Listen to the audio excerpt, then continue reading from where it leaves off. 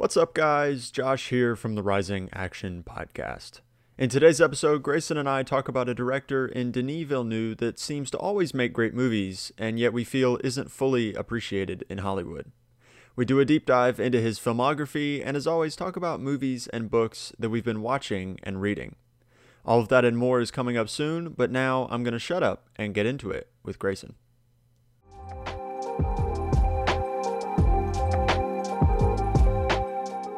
Interlinked. What's it like to hold the hand of someone you love? Interlinked. Do they teach you how to feel finger to finger? Interlinked. Do you long for having your heart interlinked? Interlinked. Do you dream about being interlinked? Interlinked. Have they left a place for you where you can dream? Interlinked. What's it like to hold your child on your arms? Interlinked. What's it like to play with your dog? Interlinked. Do you feel that there's a part of you that's missing? Interlinked. Do you like to connect to things? Interlinked. What happens when that linkage is broken? Interlinked. Have they let you feel heartbreak? Interlinked. Did you buy a present for the person you love? Within cells interlinked. Why don't you say that 3 times? Within cells interlinked. Within cells interlinked. Within cells interlinked. An excerpt from Blade Runner 2049. Bingo! Bingo, bongo, bango. Rising Action. Rising Action. Right, should be good to go. I believe so. I just want my phone called. What do we actually know? Rising Action Podcast. Welcome back, everyone, to the Rising Action Podcast. Josh and myself are back. It's me, Grayson. But how you doing, Josh? I'm doing good. How about you, man? Pretty good myself. A little tired, but other than that, I'm doing quite well. Yeah. I mean, I don't know. That's just a common theme. I just work a every lot. day. I work Yeah. a lot, and it sucks because I'd rather be doing stuff like this. But I also need the money. So if you guys want to send me, my Venmo is at Schradester8, and my PayPal is Schradester8@gmail.com. If you'd like to donate to the cause of Rising Action, that'd be very pleasant. Yeah, if you want to give us a review on Apple Podcasts or Spotify, that will help Grayson quit his job. Yeah, honestly, I mean, one small step for Rising Action, one inevitable giant leap for Grayson. me. Yeah. And you. And maybe. me. Maybe we'll see. Yeah. Anyway. I hope you guys are having a good day, evening, morning, whatever time it is that you're listening to this episode. Before we I hop... just realized something. I'm very excited because totally forgot. Sorry to totally cut you off. No, you're good. Because of the topic today, that means I get to choose a really cool quote from probably a movie that I really like, and I'm very excited. Yeah. In case, I mean, the quote will already have been heard. Oh, you've already heard it by this point, but I don't record it till after. I always decide after the fact to fit what I think is best. So hopefully it doesn't suck. Let me know what you think about my VO skills. I got a text from a friend. Last week he was listening to our episode on animation, and I did the opening quote from Spider-Verse. And he was like, dude, I loved that. And I was like, thanks. It was really good. It was long. I mean, it was about a 42 minute. 42 seconds. Yeah. But it sounded just like the voice actor who played Peter Parker in Spider-Verse. Chris Pine? It sounded just like him. I'm going to take that. I mean, it sounded... I mean, it's one of those things, I've listened to that opening so many times, even when I don't watch Spider-Verse, sometimes I'll just watch that first 15 minutes because I just love the opening of that movie. And I love how it just kind of throws you in and you're like, all right, let's do this. It's like a roller coaster. But I don't know why, when it comes to Spider-Man actors, I remember when Civil War came out, I remember I still can do it, sort of. I'm not going to attempt to do it right now because I kind of have a groggy after nap voice, which I'm sure will go away here soon. But I could nail Tom Holland's kid Spider-Man, because he kind of has that boyish thing. Yeah. And I remember one of my friends being like, "What the heck? I thought you were playing a clip of that. We were on Xbox," and I was like, "Dude, heck yeah." Anyway, that's what it sounded like. Saying. So, diving right back into it, we're going to knock out some housekeeping items here before we get into the episode. You can follow us on Instagram at risingaction_. We post fairly actively on there. Currently, we are doing a delayed wrap-up of 9 of our favorite movies. Yeah, we were going to do Netflix. one for each day, but I mean, it didn't happen. But I mean, it was a holiday weekend. Cut us some slack, you know. Yep. Like, we took a July 4th holiday from Instagram, and we're back. In fact, Plus, I just recorded a video like an hour ago, so... Yeah, I recorded all of mine. I did it literally on my phone, and it was kind of annoying because behind the scenes on Rising Action, I couldn't edit it by myself on my own piece of hardware because Josh has many Apple products, including a couple Macs, and I have Windows, but I have an iPhone. So for some reason, when I would record it and then upload it through Google Drive, it would not let me put it in my editing software, and if it did, it would just be the audio, and I'm like, I don't need the audio. I already recorded the audio. So anyway, I pretty much had to send it over to Josh and be like, yeah, here's this raw, uncut thing. I'm so sorry because you do all the work, and it makes me feel bad. It's fine, you know? I love it. It's fun. No, you're supposed to tell me, no, Grayson, I don't do all the work. You help a lot, too. That's right. Grayson, you lend your sexy voice, and everybody listens for your voice. Yes. I said what I said. We need to get on this episode. Anyways, we're just going to pretend that didn't happen. You can follow me on Instagram at JoshJohnson98 and on Twitter and Letterboxd at Josh_J98. Where can they find you, Grayson? At Schradester8 on Twitter, Instagram, and Letterboxd. For a while, actually, that's why I hadn't been watching many movies, but the past couple days, I'd watch some, and I'm like, oh yeah, I got to get back to rating them on Letterboxd. I don't usually have the mental capacity to write down a full review, so maybe I'll write down like a sentence or two. I used to be like this I don't always habitual reviewer where like I would watch a movie and I'd write like freaking an essay. And I'm I don't do that at all. I'm like I mean, if I'm like really on fire for a movie, I will, write more about it on there because it's kind of like a little diary on movies and short films and stuff you've watched. But right now I'm just like, I pretty much write down. Cool. I write down whatever comes to my head first. So sometimes it's a really dumb line. Sometimes it's intended to be funny. Yeah. Because I know a couple of people will read them, and then sometimes it's just I watched this. Yours. It was boring. Yeah. But sometimes they're serious. Sometimes I actually put in some effort. See, I only have like 5 friends on Letterboxd, so it's very much just like when I see one pop up, I'm like, ooh, what is this gonna say? And then it's like I'll laugh or I'll be like, okay.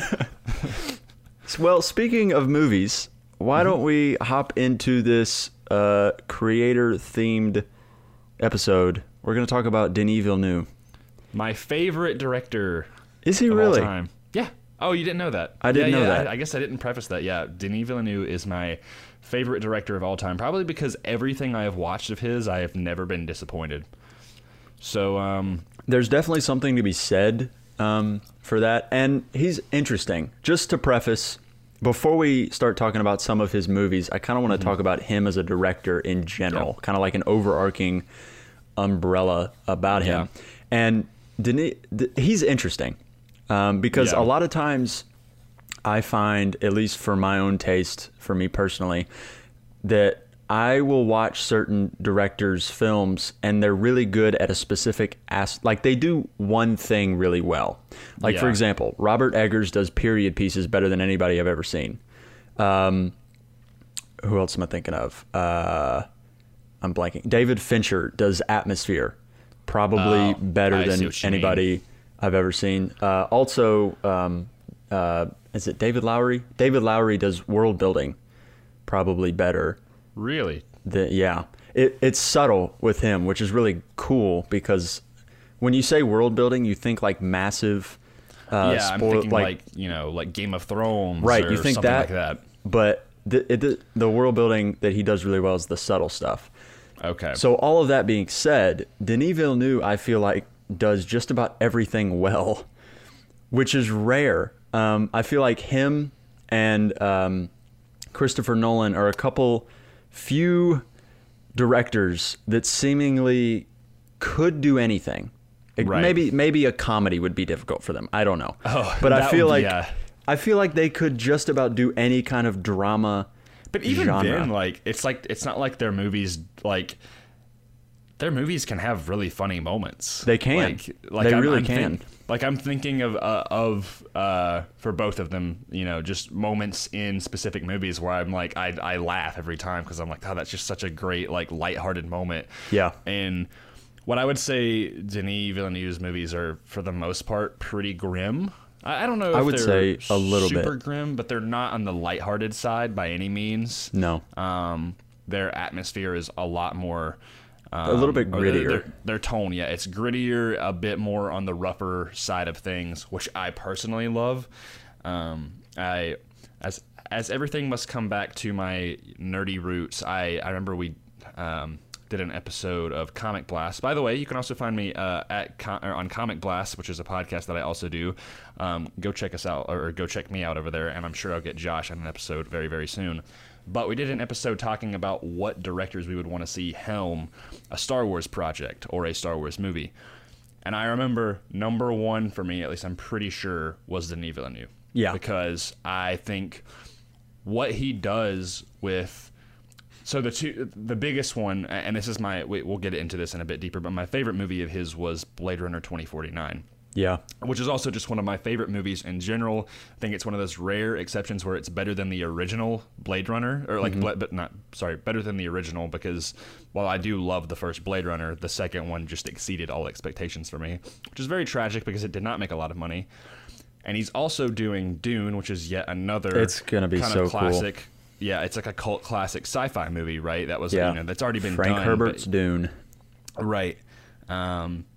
So I've got an interesting theory, and this is a little bit of a rabbit trail, but not really. Mm-hmm. I feel like Denis Villeneuve, referencing what you said about him directing Star Wars, I think he would have done it perfectly, and I'm going to use Blade Runner 2049 as an example. Okay. The things that I feel like made the Star Wars trilogy, the new one, so rough was that J.J. Abrams copied what made original Star Wars good. Like, he just lifted the original trilogy's plot lines, put it in the new ones. But Rian Johnson, like, retconned everything. He's like, I'm going to burn the whole world to the ground. So they are on polar opposites, where it's like, you have J.J. Abrams, who's like, I'm going to copy everything. And Rian Johnson's like, no, I'm going to destroy everything. Yeah. I think Denis Villeneuve would have been in the middle, because, like, with Blade Runner, he made something completely new from the original. It's very different.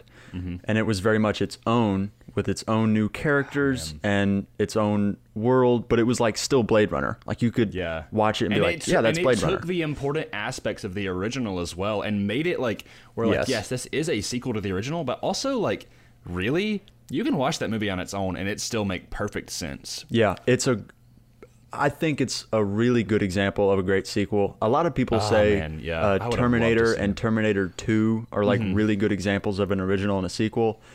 Blade Runner and Blade Runner 49 are great examples of a sequel, and therefore I believe Denis Villeneuve would have done Star Wars exceptionally. But I think he could do a ton of stuff exceptionally. And I think that's why they're getting him for these lesser known sci-fi franchises. We were saying before this, he's starting to become more of a sci-fi director. And 2049 was kind of the start of that. And now with Dune being his upcoming project, and Arrival was definitely his, which we're gonna get into. We're gonna get into pretty much all of his heavy hitter films. Why don't we kick things off with Blade Runner 2049 though, since we're already there. Mm-hmm. Give me some of your thoughts about it. I know I've got quite a few, but how did you feel about it right after watching it in the theater? So I remember this was a movie that, like, when it had been up to its release, I was not excited at all because I was never a Blade Runner fan. You know, I was like, this is whatever. And I remember, like, seeing a trailer, and I believe it had probably my favorite shot in almost any movie ever, and that is...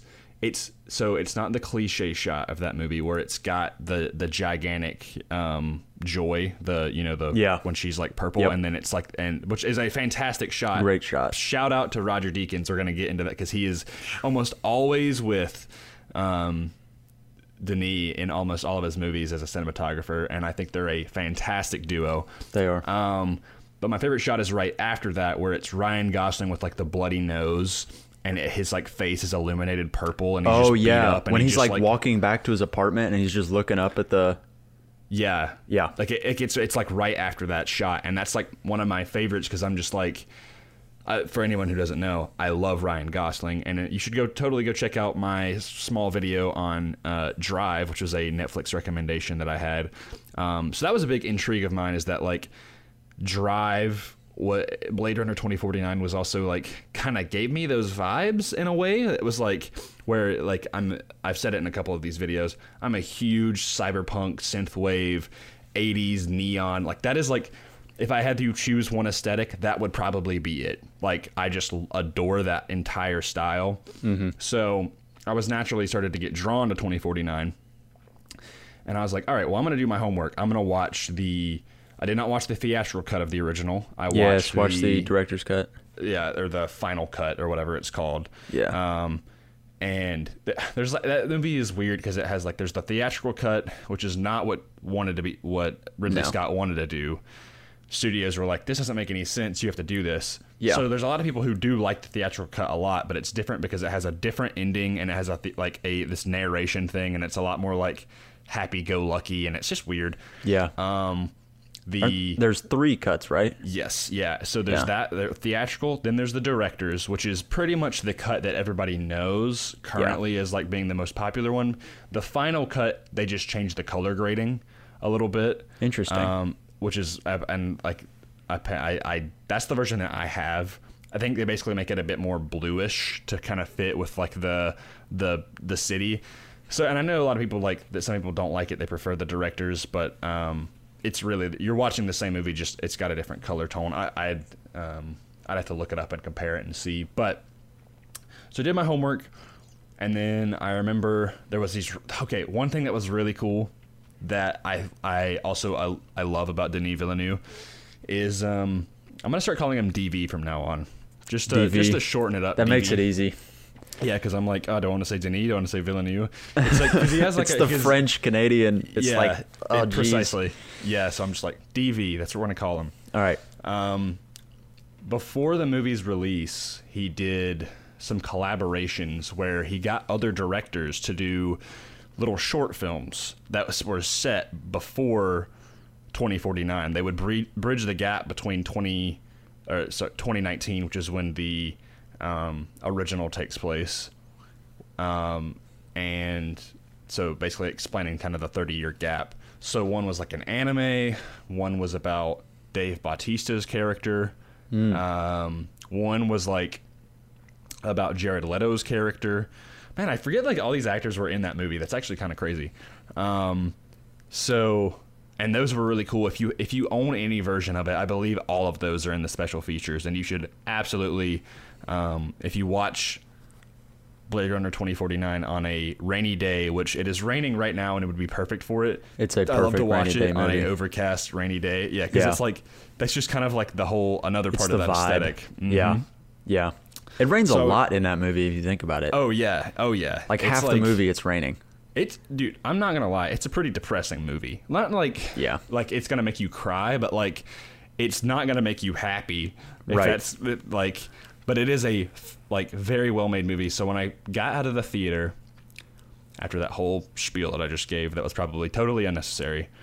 When I got out of the theater, I was like, that was really good, and I was like, and it was one of those movies where I just kept on thinking about it. I was like, oh man, like the more I thought about it, the more and more I loved it. Because I was not disappointed in it at all, but I was like, I guess I would say that I was expecting a little bit more action in the movie, but that wasn't like I was disappointed by it at all, because it has some really, really cool action. Yeah. That's one thing that I think DV does well, is, you know, subtle action, or like doesn't go overboard, because he doesn't really make action movies, although he builds intensity in his action. Like I think of Sicario as probably the best example of this, that the whole there's a scene on a bridge where the protagonists are looking for bad guys, but they don't know where they are, and it's just this packed bridge full of cars, and they're like, they could be in any one of these cars, they just don't know where they are. The intensity of that scene is white knuckle insanity. Like, you're sitting there like, I don't know where these people are, but they're about to kill everybody. And the protagonists feel it. Like, you can tell in the way that it's just like shot, choreographed, the way the actors are doing their performances, you can tell everybody's about to die. It feels like in certain movies, I'm comparing what you're describing to like similar to Extraction, where like the main character's like going across a bridge. You never really fear for his life other than like the sniper that's like shooting at him. All of these other guys, you're like, yeah, he's gonna take out just fine.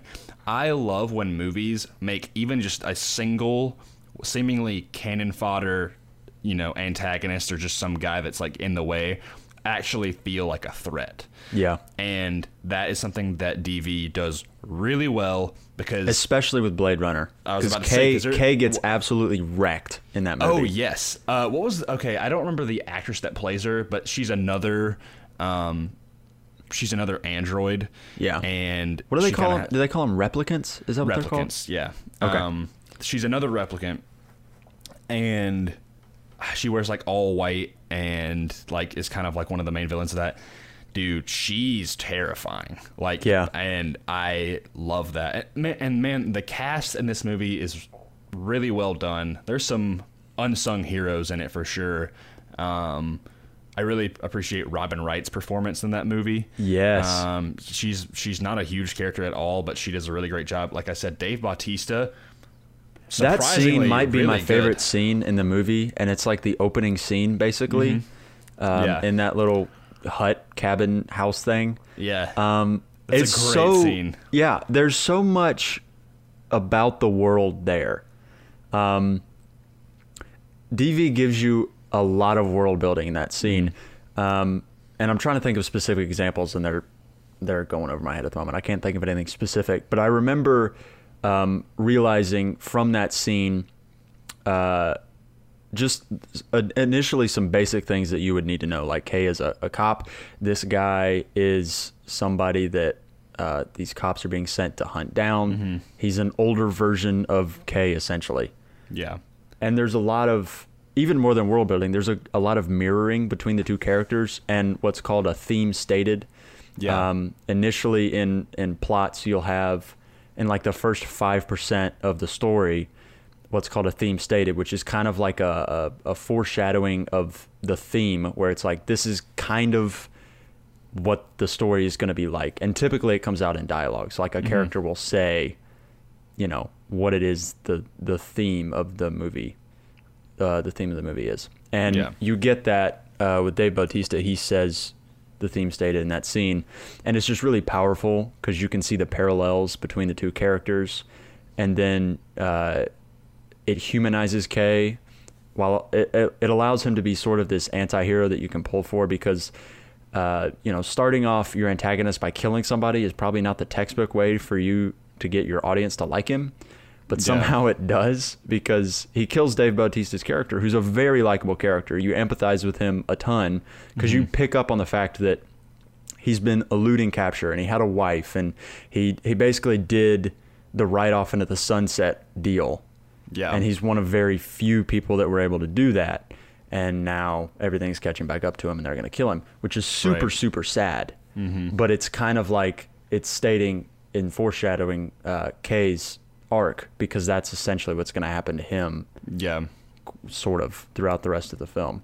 Really, really good job there. Plus you also get with the tree, there's just a lot of like symbolism and different things like that about what he's saying about what they've done to their environment in this society, and how they treat human beings, and how they treat life, and how they value things. It's very cool. There's a lot to it, and you kind of pick up more each time you see it.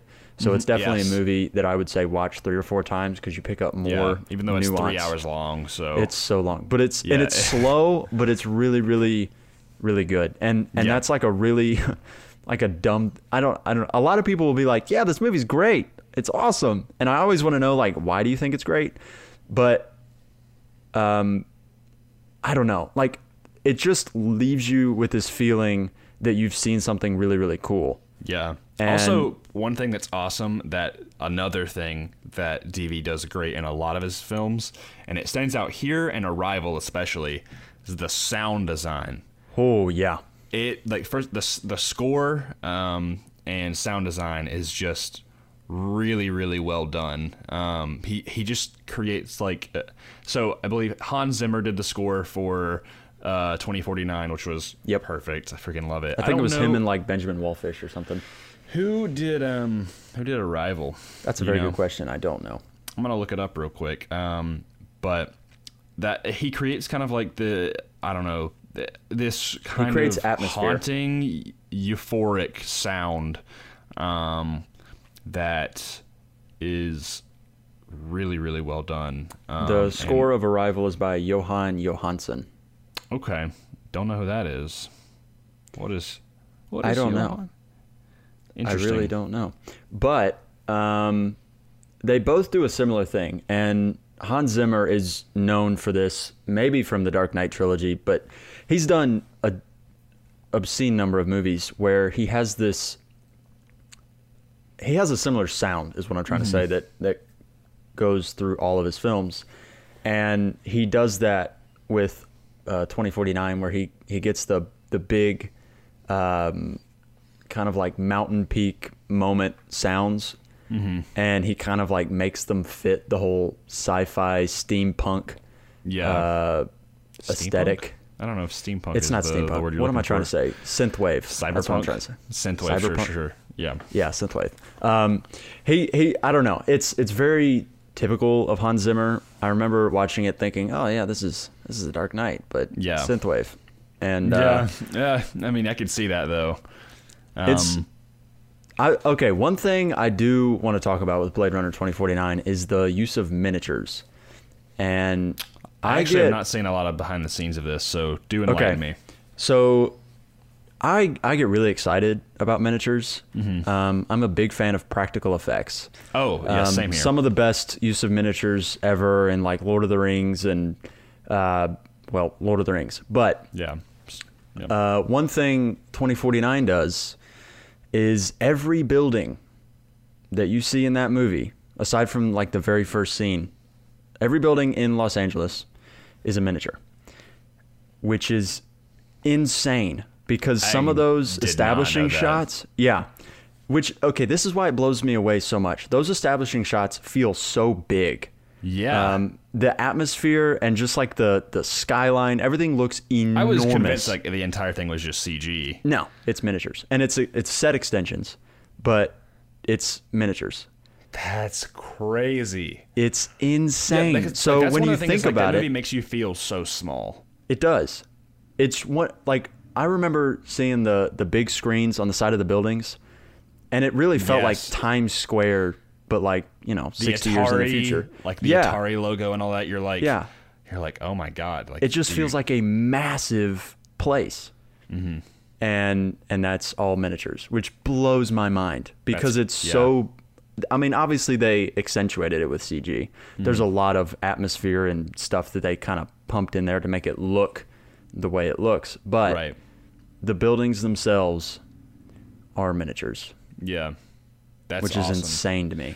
So I'm curious, I feel like we should move on to Arrival, since it's another sci-fi flick that... So Arrival was the first movie of his that I saw, I think. Came out in 2016. I saw the extended cut in 2017. There was like, it added a couple more scenes, not much. So I pretty much saw the same movie. Yeah. I think that was the first movie of his that I saw, if I'm not mistaken. I think I've seen Prisoners first. That might have been the first one I saw of his. Yeah. Arrival might have been second, though. So I think I saw Arrival, and then because of that, I was like, I saw that 2049 was like, oh, that's the same guy who did Arrival? I loved that movie. Okay. Yeah. So then I watched that. Then I believe the next one I saw after that was Prisoners. And Prisoners is one of my favorite movies of all time. And then I saw Enemy. And I would probably watch Sicario tonight because I was going to watch it before this episode. However, I only got like 5 hours of sleep because I had work. And I was like, do I want to be dead for this episode and have no energy whatsoever and take a nap or watch the movie? Or do I want to take a nap and be well rested and actually have the mental capacity to talk in a coherent manner? Yeah. I chose the latter. So To preface this real quick, we're going to do a spoilers review / discussion about this movie. So if you haven't seen Arrival yet, or for that matter, any of these movies, please go watch them, because I guarantee you we will spoil something. Oh, yeah. And it's going to piss you off if you haven't seen it. So please, for your sake, before you listen to the rest of this, go watch the movies we're talking about. We didn't spoil 2049 at all. We didn't. Yeah. Which I'm proud of. But Arrival, we're spoiling, because I think the thing that makes this movie really cool is the plot. Mm-hmm. It's got a very unique plot. It's very original, and originality is very few and far between in Hollywood. We all know this. So, this is one Grayson, that stands out. Why don't you give us the 411 on Arrival's plot? I'm going to try to summarize this as best as I can, all right? We follow perspective of Amy Adams. She is a professor at a college. I believe she is a linguist. So yes, and a something philologist. That I have studied before. I did a linguist class this past year. So very, very complicated. And I was like, wow, okay. So now looking back, lady's very smart. What happens is, you can tell she's very depressed, but she's like a teacher, whatever. Anyway, one day, these beings from the sky come down, these gigantic black spaceships that are just these kind of like weird-looking uvula things. Like, I think, how many of them land? I think it's 3. Okay. In the entire world? Yeah. There's like 1 for every continent, so it might be 7. Okay. I was about to say, there's a limited amount of them. They don't, okay, when I say they land, they literally just come to Earth and then they just sit there. Yeah. And everybody just starts freaking out. The governments, people start losing their minds. Very similar to when this pandemic started, how people just started taking toilet paper and rioting and stuff like that. That was what was happening. And people were like, we're all going to die. Well, they just sit there. They just sit there. And what happens is the military ends up contacting Amy Adams' character, and they're like, hey, we're going to try to make contact. We're going to try to go in this thing. We found like there's a way to get into this. They go, she ends up meeting up with the military, and they end up going in there, and they realize there is like it's just like this very eerie, really creepy, like you don't like it, it's terrifying. I'm not gonna lie. When I watch this, I was like, I don't know what's gonna happen in this movie. It's like ink monsters. Yeah, they're like little ink squid dudes, and they get in there and they start putting these kind of like ink circles on this glass because there's like a glass barrier where they're just like in this smoke, and you're like, what the heck? Yeah. Man, I'm getting like so many like nostalgic memories like thinking about this movie, because I'm like, oh, God, like I remember like thinking about my thought process during this movie. I'm like, what is going on? Well, more or less, she ends up trying to decipher this language, and she has to do it in a very speedy manner, because if they don't, they're going to start opening fire on this, like they're going to start shooting it, and she's trying to basically prevent like a war. She knows these creatures are peaceful. And more or less, she ends up deciphering the language and figuring out that their language is not a language, but it is related to time. And it introduces the concept that time is not linear, but time is a circle. Yeah. So they end up you get it to the end of the movie, and it starts explaining all this stuff. And so Jeremy Renner is in the movie. He plays a scientist. And you can tell like there is a connection, and they make it very clear throughout the movie that Amy Adams has this daughter that has died, and that she is that she had died from cancer. Right, and she is no longer married and does not have her daughter anymore. Well, then she like falls in love with this doctor guy, and they have a kid, and you realize it's the same kid, and you're like, what the heck? And then she's like, she's gifted all these awards for like, you know, like creating world peace with these like aliens. But I think inevitably they just fly away. Like, because basically they came to teach this concept that time is not linear, but it is a circle. It is like a loop. And she ends up like having a kid and her husband, and they end up like getting a divorce and all this stuff. And you're like, what? Like, you're like, what? It's mind-boggling. It literally will boggle your mind. I remember before I had seen this movie, So because it came out in like late in 2016, and then they re-released it in 2017, and my dad and I went to go see it because my dad and I are very huge film junkies, and we love going to the movies, which is why recently it has sucked. And I remember my youth pastor being like, "Yo, this Arrival movie like is crazy," and we were like, "Okay," and we went to go see it. And I remember we talked to him one day, and we were like, What just happened? Like, but I mean, it was so well done. Like, yeah, it reminds me a lot of Interstellar in ways where it introduces this kind of crazy concept that you're just like, what? And I would definitely say it warrants a rewatch, as many of his films do, because they all of his films, I believe, they introduce something, but by the end, I wouldn't even know if it's a twist. Maybe it is a twist, but he throws something in there that you're like, oh, this changes everything. Yep. And whether that be with Blade Runner, Prisoners, I don't know about Sicario. Does Sicario have something like that? No. It does have a twist. Okay. How do you say this? Essentially, one character is subverting. He basically kind of does this whole 180 where you think he's in the story for a certain reason, and then it turns out he's in there for a completely different one. So it's this weird thing where like you think he's going to act a certain way for like 3/4 of the movie, and then the last quarter you're like, whoa, he just kind of went way off the rails there. But it totally works, and I think with that movie, he kind of like switches his protagonist. I think Emily Blunt for most of the movie you feel like is the protagonist, and then in the last third or so, it's like, oh, it's actually kind of Benicio del Toro, which is really bizarre.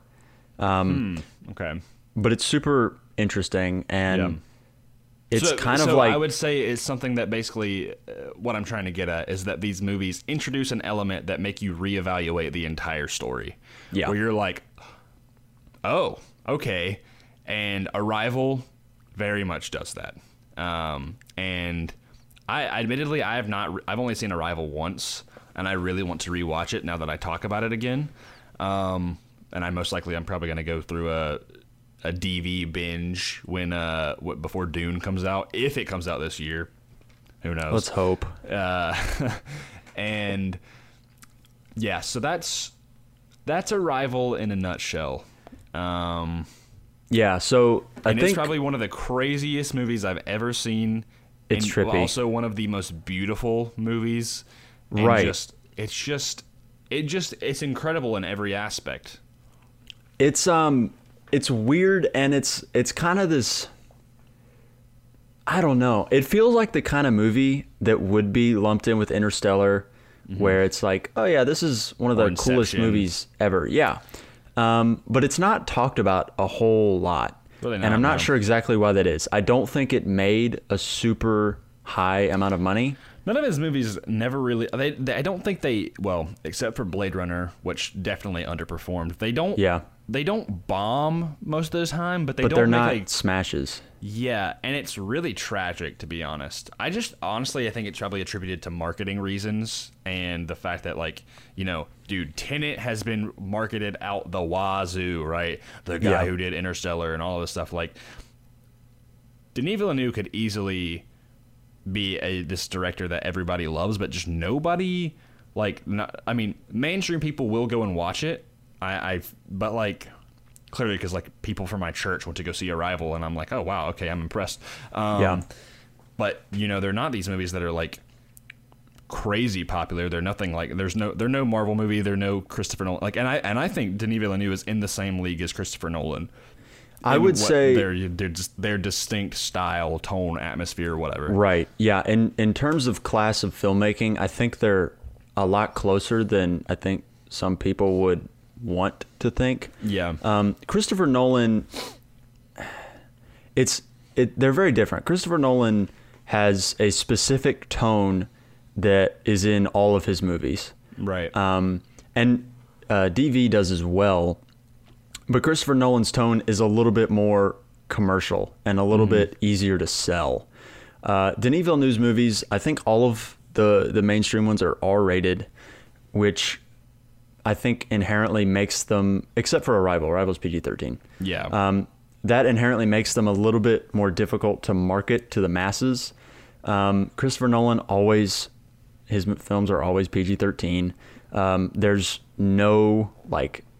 There's nothing in there in terms of like language, gross violence, nudity, anything that would make like your mom not enjoy the movie. Yeah. None of those are in a Christopher Nolan movie, and those things are in a DV film, and that doesn't bother me, and they're always in service to the larger story, so I never see those aspects in a movie and think, ooh, gross. Like, it doesn't turn me off like it does some people. Yeah. But the point I'm trying to make is Denis Villeneuve, he makes films that are fantastic movies, but for whatever reason, and I can only speculate to those reasons, they're not exactly commercial successes, and that really is kind of a tragedy. Yeah, I think those movies, you know, as much as I want to be the hipster and be like, oh yeah, I watched these movies that not a whole lot of people have watched, only like maybe a third of people have watched,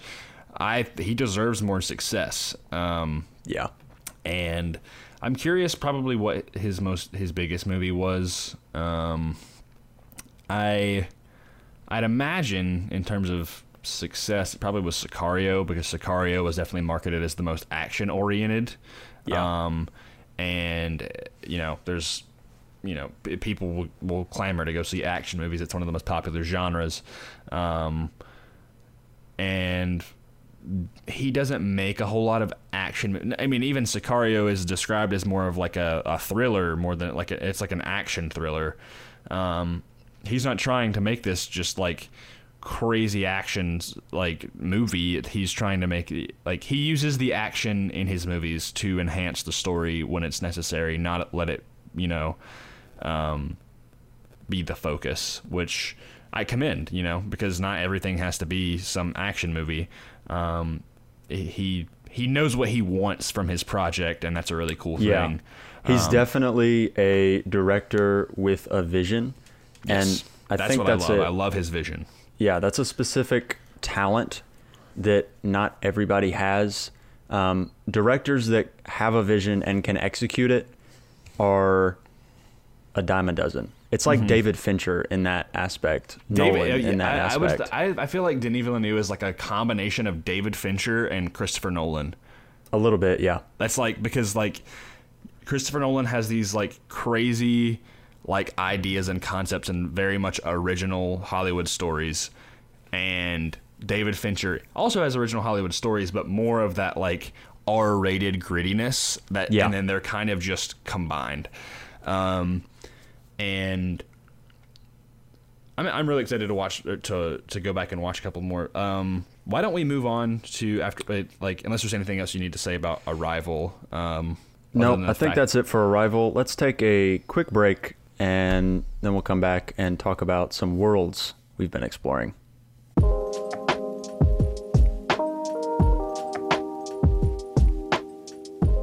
All right, everybody, welcome back. We're going to talk about some worlds we've been diving into. Grayson. Okay, so this is something that I have not talked to you about. I haven't really been reading many books or playing many games, so you know, we gave our reviews on those on Dark Souls 3 and Last of Us Part 2 last week, so I'll keep it short and sweet. I watched one movie last night. It was an A24 movie, and it was called Locke. Have you heard of this movie?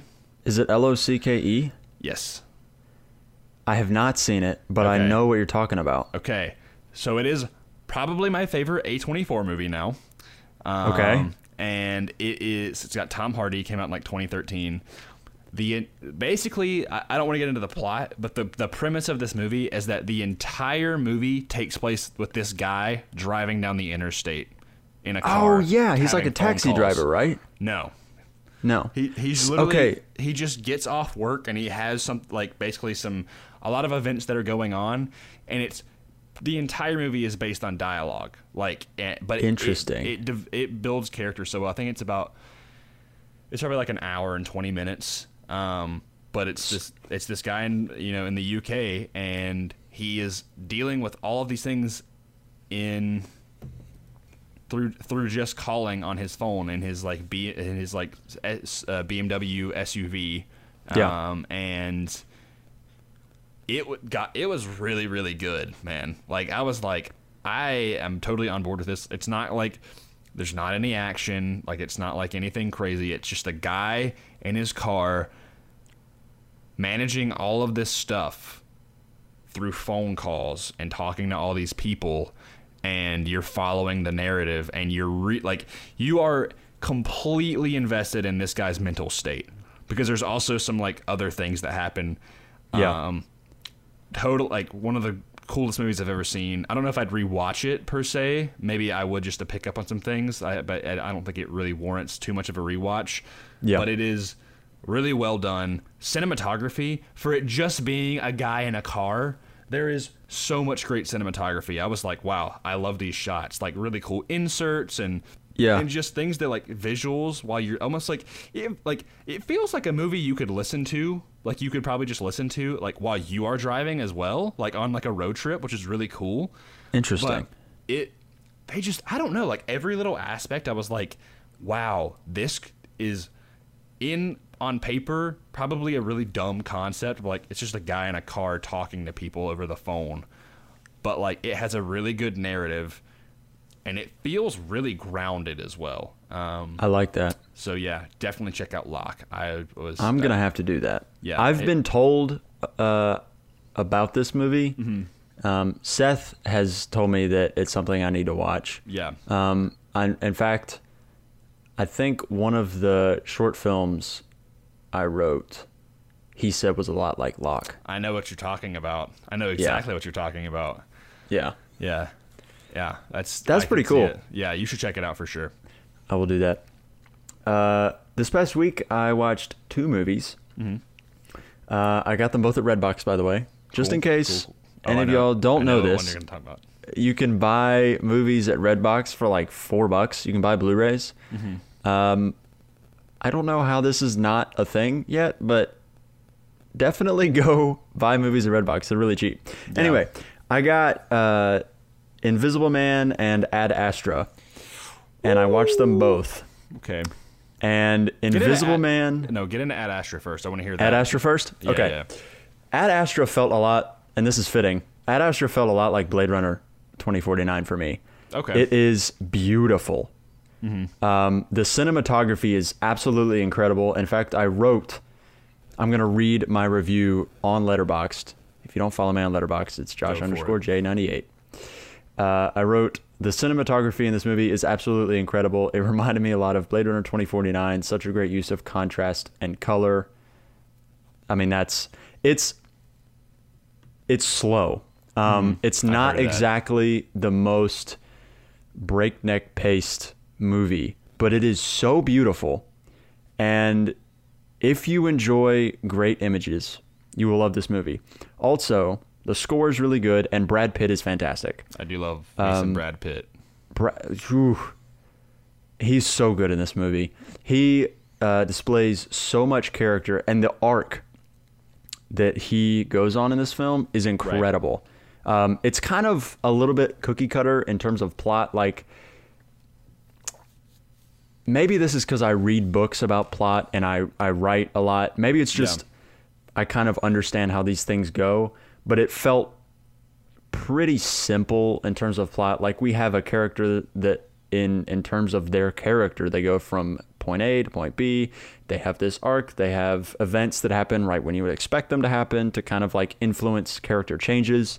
So in that respect, it was a little bit cookie cutter. Mm-hmm. But altogether, I really enjoyed it. I could see how some people would not, because it was really slow. And you kind of have to be committed. I also think that movie was marketed as like this action space movie. Yeah, it's definitely not. Yeah, I'm like, it's not that. It's not that at all. I haven't watched it personally, but I've been meaning to check it out. So I believe it's on HBO Max, so I may give it a shot. It is. They just put it on HBO last week, and I bought it not knowing it was on HBO, and then I saw it, and I was like, oh, of course they put it on HBO right after I bought it. Well, anyway, inevitably it'll get taken off, and you'll own it. Yeah. Ad Astra was really good. Definitely watch it. The next movie I saw was The Invisible Man. And Oh man. Whoa-wee. What are your thoughts? Okay. How do I make this concise? It's amazing. 10 out of 10. Best movie of all time. Just kidding. No, but like it is really, really good. It's really, really well done. It reminded me a lot of a book I read not too long ago. Mm-hmm. Have you ever heard of The Girl on the Train? Yes. They made a movie out of this book with Emily Blunt in it. Okay, the movie stunk, but the book was incredible. Okay. I don't know why the movie stunk. I never watched it. I just heard it flopped. Don't know why. Anyway, it reminded me a lot of that. It was a classic psychological thriller. It's actually based on a movie that came out in the 60s, 50s, something like that. Okay. The concept, I'll be honest, when I watched the trailer, I thought this movie was going to suck. I don't know why, but I just had this feeling. I was like, it looks kind of gimmicky. I don't know. Okay. But it just kind of, it was a great twist. The score was really good. Dude, yes. The sound design. The sound design is great. So good, dude. The coolest part about this movie, and I did some digging. So the guy who wrote and directed Invisible Man also wrote and directed Upgrade, which is one of my favorite movies. Yes, dude. Oh man, it's Lee that Winnell. Makes so much sense because both of them are like really like they're like mildly cyberpunk. Yes, and I freaking love Upgrade. So it makes sense why I love this movie as well. Yeah. Full so disclosure, I personally, what's that? I freaking love Invisible Man. I watched it. Yeah. Did I watch it 2 or 3 times? I think I watched it twice in theaters. I've watched it twice. Okay, good. Because there's things that if you watch it a second time, you pick it up. Yeah. Man, like when you watch it a second time and you're listening, like if you listen to like very closely, that's why the sound design is so important because like it's an invisible guy. You have to like listen for like movements and stuff. Yeah. When you get to that twist at the end, and I don't want to spoil it for anybody because I feel like this movie definitely went under the radar and came out in February, so it was kind of right when Corona hit and many people didn't get to see it. Now that it is available for digital platforms and also like Redbox and whatnot, I don't want to spoil it or anything because I feel like there's going to be people that haven't seen it. But there's things that you pick up on the second time that I was just like, I had chills. I was like, oh man. And man, dude, I just loved the concept of this movie. It is not the traditional Invisible Man, but it works. It's the Invisible Man with a facelift. Yeah. Okay, so what was your favorite part of that movie without getting into massive spoilers? Because I know what my favorite moment is, but I'm not gonna get into spoilers, so I'm gonna keep it pretty tame here. We could totally spoil this for everybody, and I really probably after this episode kind of want to know some more what you think. But for now, maybe favorite. Maybe we'll do like a bonus episode or something. Maybe we could. Yeah. I'd love to dive deep into that movie. My favorite part of this film, and it's kind of very similar to Upgrade, is the use of robot cameras. There's a scene in the kitchen where she is wrestling with the Invisible Man, and it's shot using robots. So there's an establishing shot in the kitchen when she walks in, and it's from the crown molding, and it's a robot that kind of like does this pan, but it's like a circular pan, an oval pan, to kind of like establish you into the room, and then every movement is followed by a robot, which means that the movements are extremely linear. They're like quick and direct. It's very much like you can tell it's not handheld. Yeah. He did that in Upgrade with his action scenes, and I thought it was the coolest thing ever. Who is this director, by the way? Lee Winnell. Okay. I'm going to have to check out more of this guy's stuff. Dude, oh my word. Yeah. Once I saw it was Upgrade, I was like, oh crap, that makes sense. Like it feels a lot like Upgrade. It does feel a lot like it, yeah. It's really good. Yeah. I watched it twice in the last week.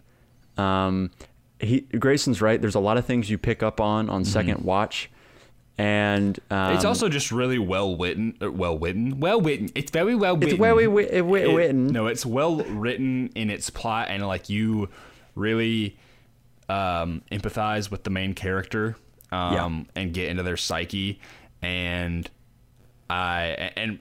acting is really good in this movie. Like you really believe in a lot of the relationships, and yet again, like not like crazy world building, but like you do feel like this is a tangible world. And I'll say my favorite moment is we'll just say it's the hallway fight scene, sort of. Are we talking about the... It's basically just the Invisible Man getting to F up some dudes, and it's awesome. Like, I literally... I know what you're talking about. I was just like, ooh, yeah, dude. Like, listen, people are probably going to think I'm actually a psychopath, because when it gets to really good fight scenes, I just get, like, so amped up. I'm like, yes. Yeah. This movie definitely had that for me. And... I've recommended it to like 3 people already. Yeah. By the way, random thing. So my buddy Keenan on Comic Blast, he's super into Hot Toys. He's got a couple. And if anybody doesn't know, Hot Toys are like these really in-depth, like 1/6 scale collectible figures that are like straight up like the craziest action figures you'll ever have. If they made one for the Invisible Man, I'd lose my mind, because the suit design for him, it's so good. I don't want to get into it, but like it's so original, and I just love. I'm like, that makes sense, you know. Yep. Yeah, they explain things that you shouldn't be able to explain. Like they explain how this guy goes invisible, and it makes sense, which is really, really interesting. It's because super cool. I wonder like how that meeting went, where he's like, yeah, so I want to show how this guy goes invisible, and all these people looking at him like, how in the crap are you going to do that? He's like, just wait. Yeah, dude. Yeah, it is definitely like, if you're a diehard like Invisible Man purist, I don't know if that exists. I'm sure it does. I'm sure people probably were underwhelmed, but I love the original take on this character and this franchise. And I hope, I don't know if there's going to be I hope he kind of does this like weird technological terror universe thing where like it's like set in like, you know, a very near future, maybe within the next 15 years, and it's these I don't know, like it just like I'm kind of speechless right now, but like I really love that movie, and it's my favorite movie of the year so far. Granted, not many movies have come out this year for obvious reasons, so you know. Yeah, when I make my list on Letterboxd, it will be very high up there for sure. Also, you finished your book, right? Oh, Kings of the Wild? Yes. Had I not finished that? No, I did. Not last week. I finished. Okay, wow. Yeah, I finished Kings of the Wild. I've been talking about that for a while, haven't I? Yeah. Just go and give some quick thoughts, real quick. Quick thoughts. It's it's a great book. I think it's probably one of the fantasy books that I would be quickest to recommend as kind of like somebody who doesn't read a ton of fantasy. It's fantasy without all like the old school aspects of it. Yeah. It's got super simple prose. It's very easy to digest. The characters are super, super good. You like a lot of them, and it's really funny. I'm thinking of a scene where the main character is hiding behind a rock and 2 giants are running past him. And this scene is just like the author just being I don't know, like it's just so funny. But yeah. One giant says to the other one, he's like, so I literally froze my balls off last night. And he's like, no, you didn't. You figuratively froze your balls off. He's like, wait, so when they're not actually frozen, but they're frozen, it's figurative? And he says, yeah. If you would have literally frozen your balls off, you would not have any. And he's like, oh. So then the main character in the next scene takes that literal figurative joke and he uses it on somebody else, because they're like, I don't remember exactly what they say to him, but they're like, I can't, like, literally you should be dead or something. He's like, figuratively. And it's perfect. Like, it just works so well. It's a good book. It's a really, really good book. I'm excited to read this book. It sucks because I have a lot of reading that I need to be doing. I'm going to try to get this one pleasure reading book out of the way. I'm still reading that Star Wars book, which is just, it's been I just haven't had much time to read it, frankly, because by the time you're working all day, you don't want to go home and like your brain is just done, you know. So I will read at work, but yeah, and that's definitely going to be on my list. I'm excited to read that one, but it's cool that you picked it up. Yeah. So that is the worlds we've been exploring. We're going to take a quick break and hop back into it and finish talking about Denis Villeneuve.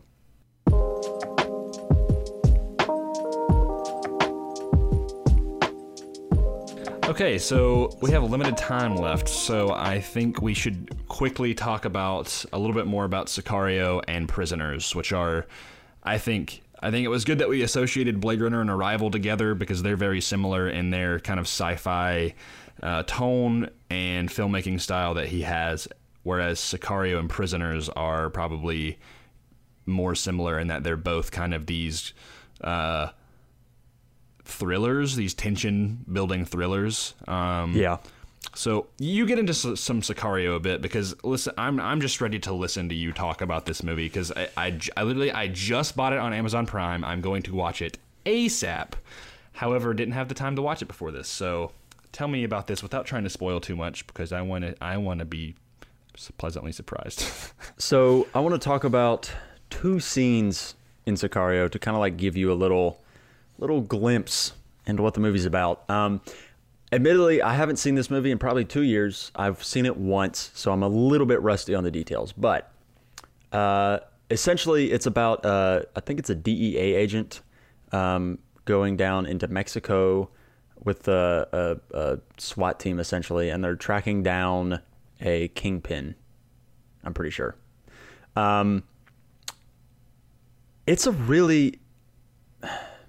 It's not my favorite Denis Villeneuve movie by any stretch, but it's really interesting because it's very different from all the other ones. Mm-hmm. And once you start making correlations between DV movies, you kind of realize there's a lot of similarities. Mm-hmm. This one is not really all that similar to the others. The first scene I want to talk about is when the DEA agents find a house that they feel or they think drugs have been run out of. And Emily Blunt, who is the protagonist for much of this movie, she goes into the house. And what's interesting is all the other agents are locals. They're all from Mexico. Mm-hmm. And I don't remember exactly where they were in Mexico, but they were in Mexico at this house where they believe drugs have been run out of.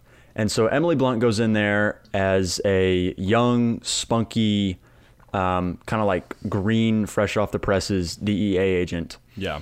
And she's very much like, you can just tell she's almost like not where she's supposed to be kind of thing. Mm-hmm. Like she's a fish out of water sort of. This kind of reminds me of Elizabeth Olsen's character in Wind River. Yes. Yeah, it is a lot like that. Okay. Except this is admittedly darker. Okay. So in this scene, they go into this house and they're looking around and they don't find anything. And so they're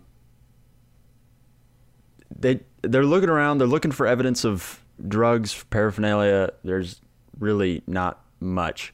And they know that they're supposed to find something. Like they're expecting to find something and they just don't.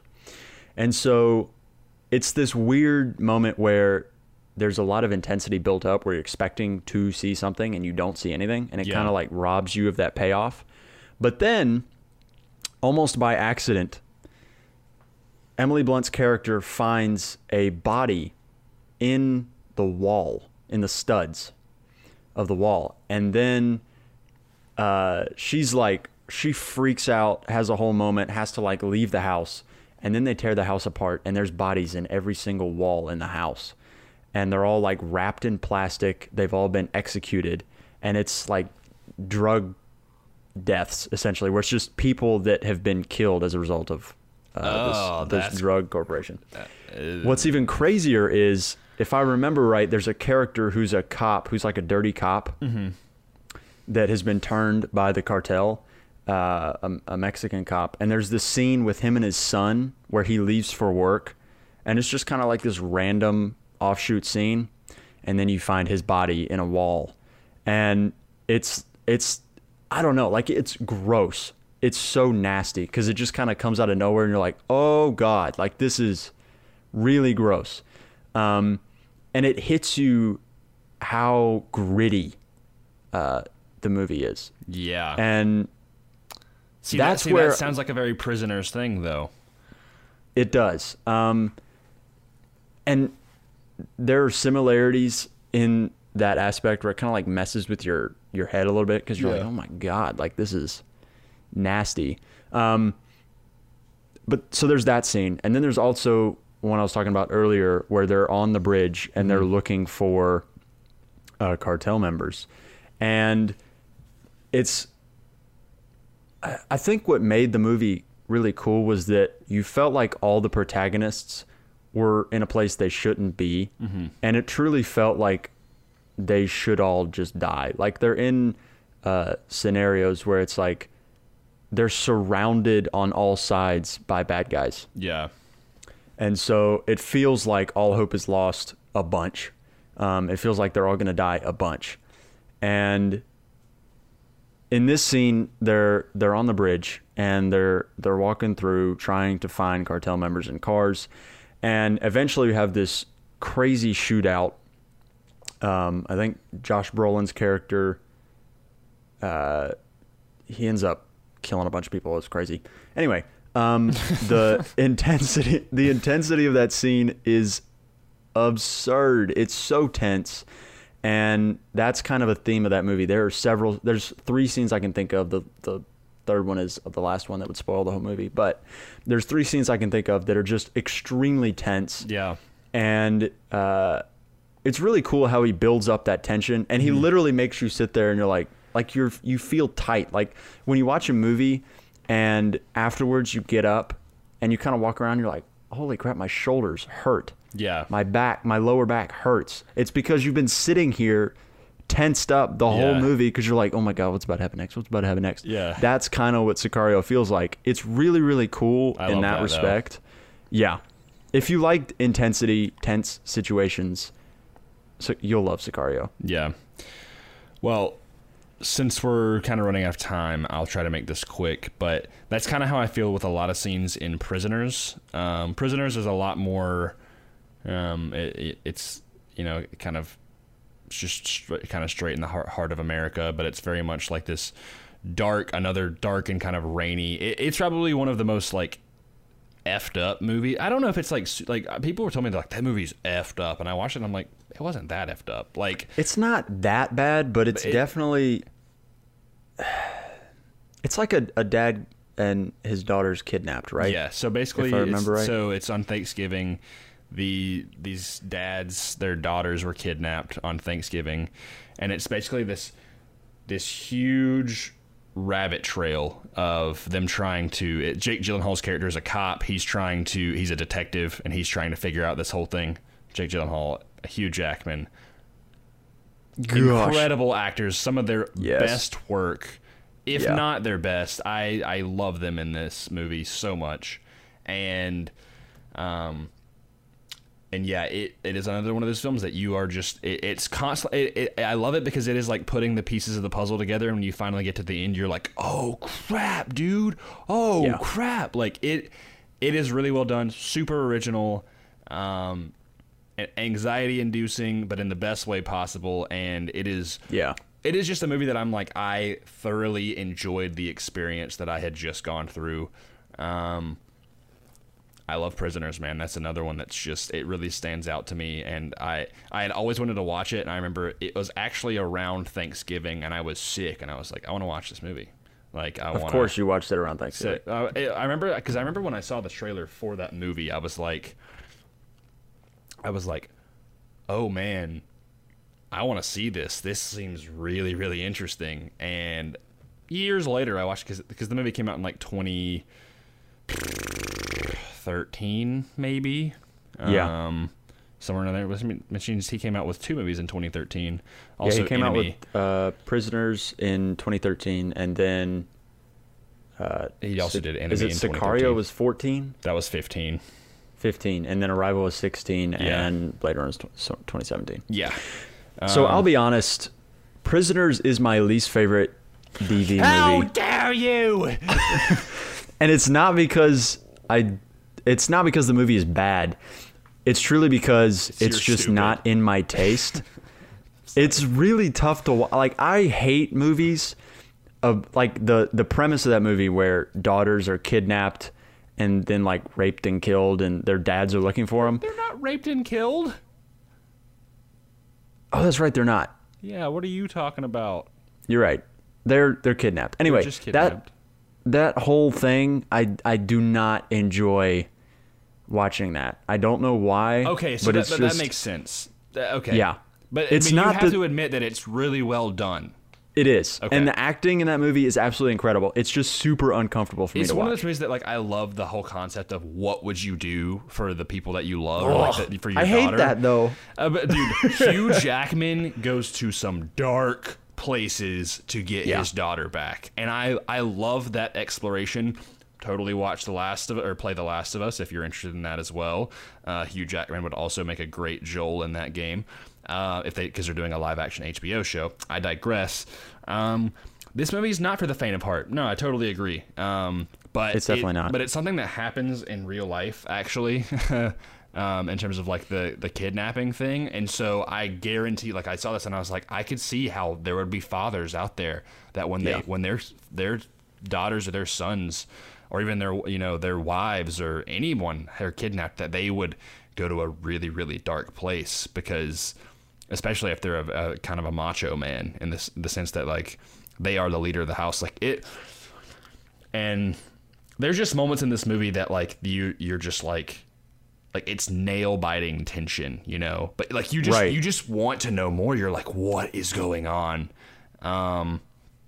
And thankfully I would say the movie has actually kind of a happy ending.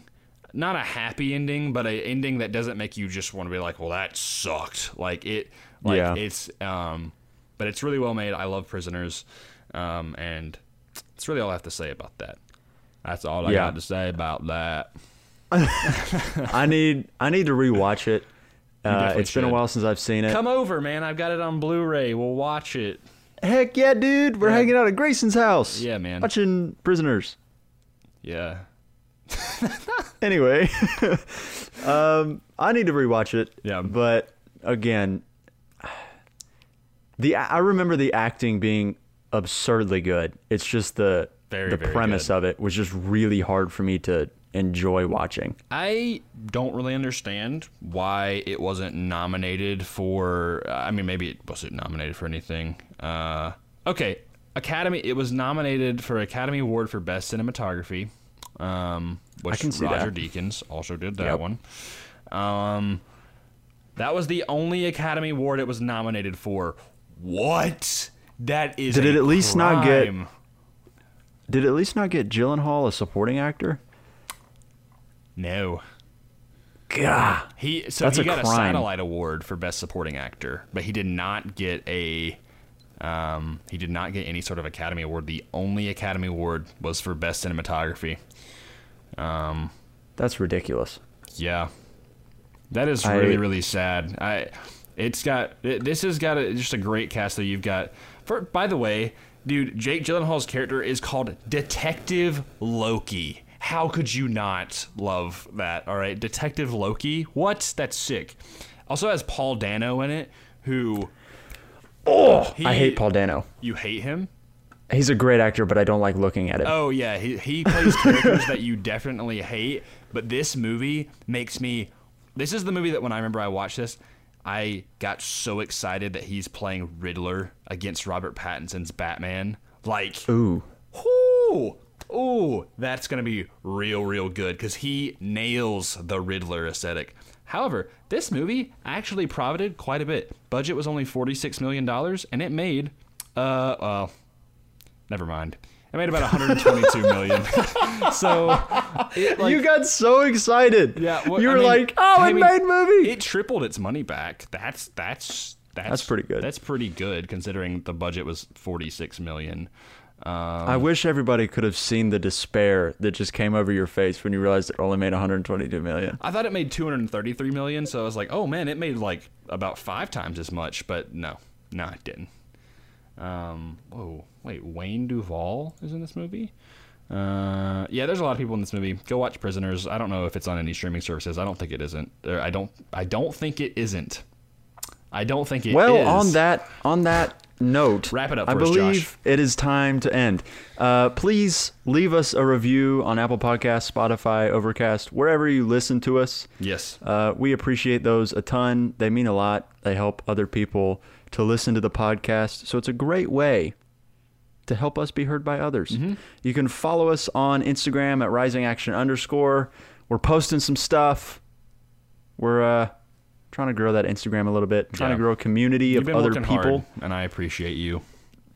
The dream is to have conversations with people in comment sections about their opinions about the things we say. I think it would be cool if we started up a Discord for people who wanted to pitch us ideas and stuff and just kind of talk about movies and whatnot. Have a little community over there for like the whole 17 to 13 people who listen.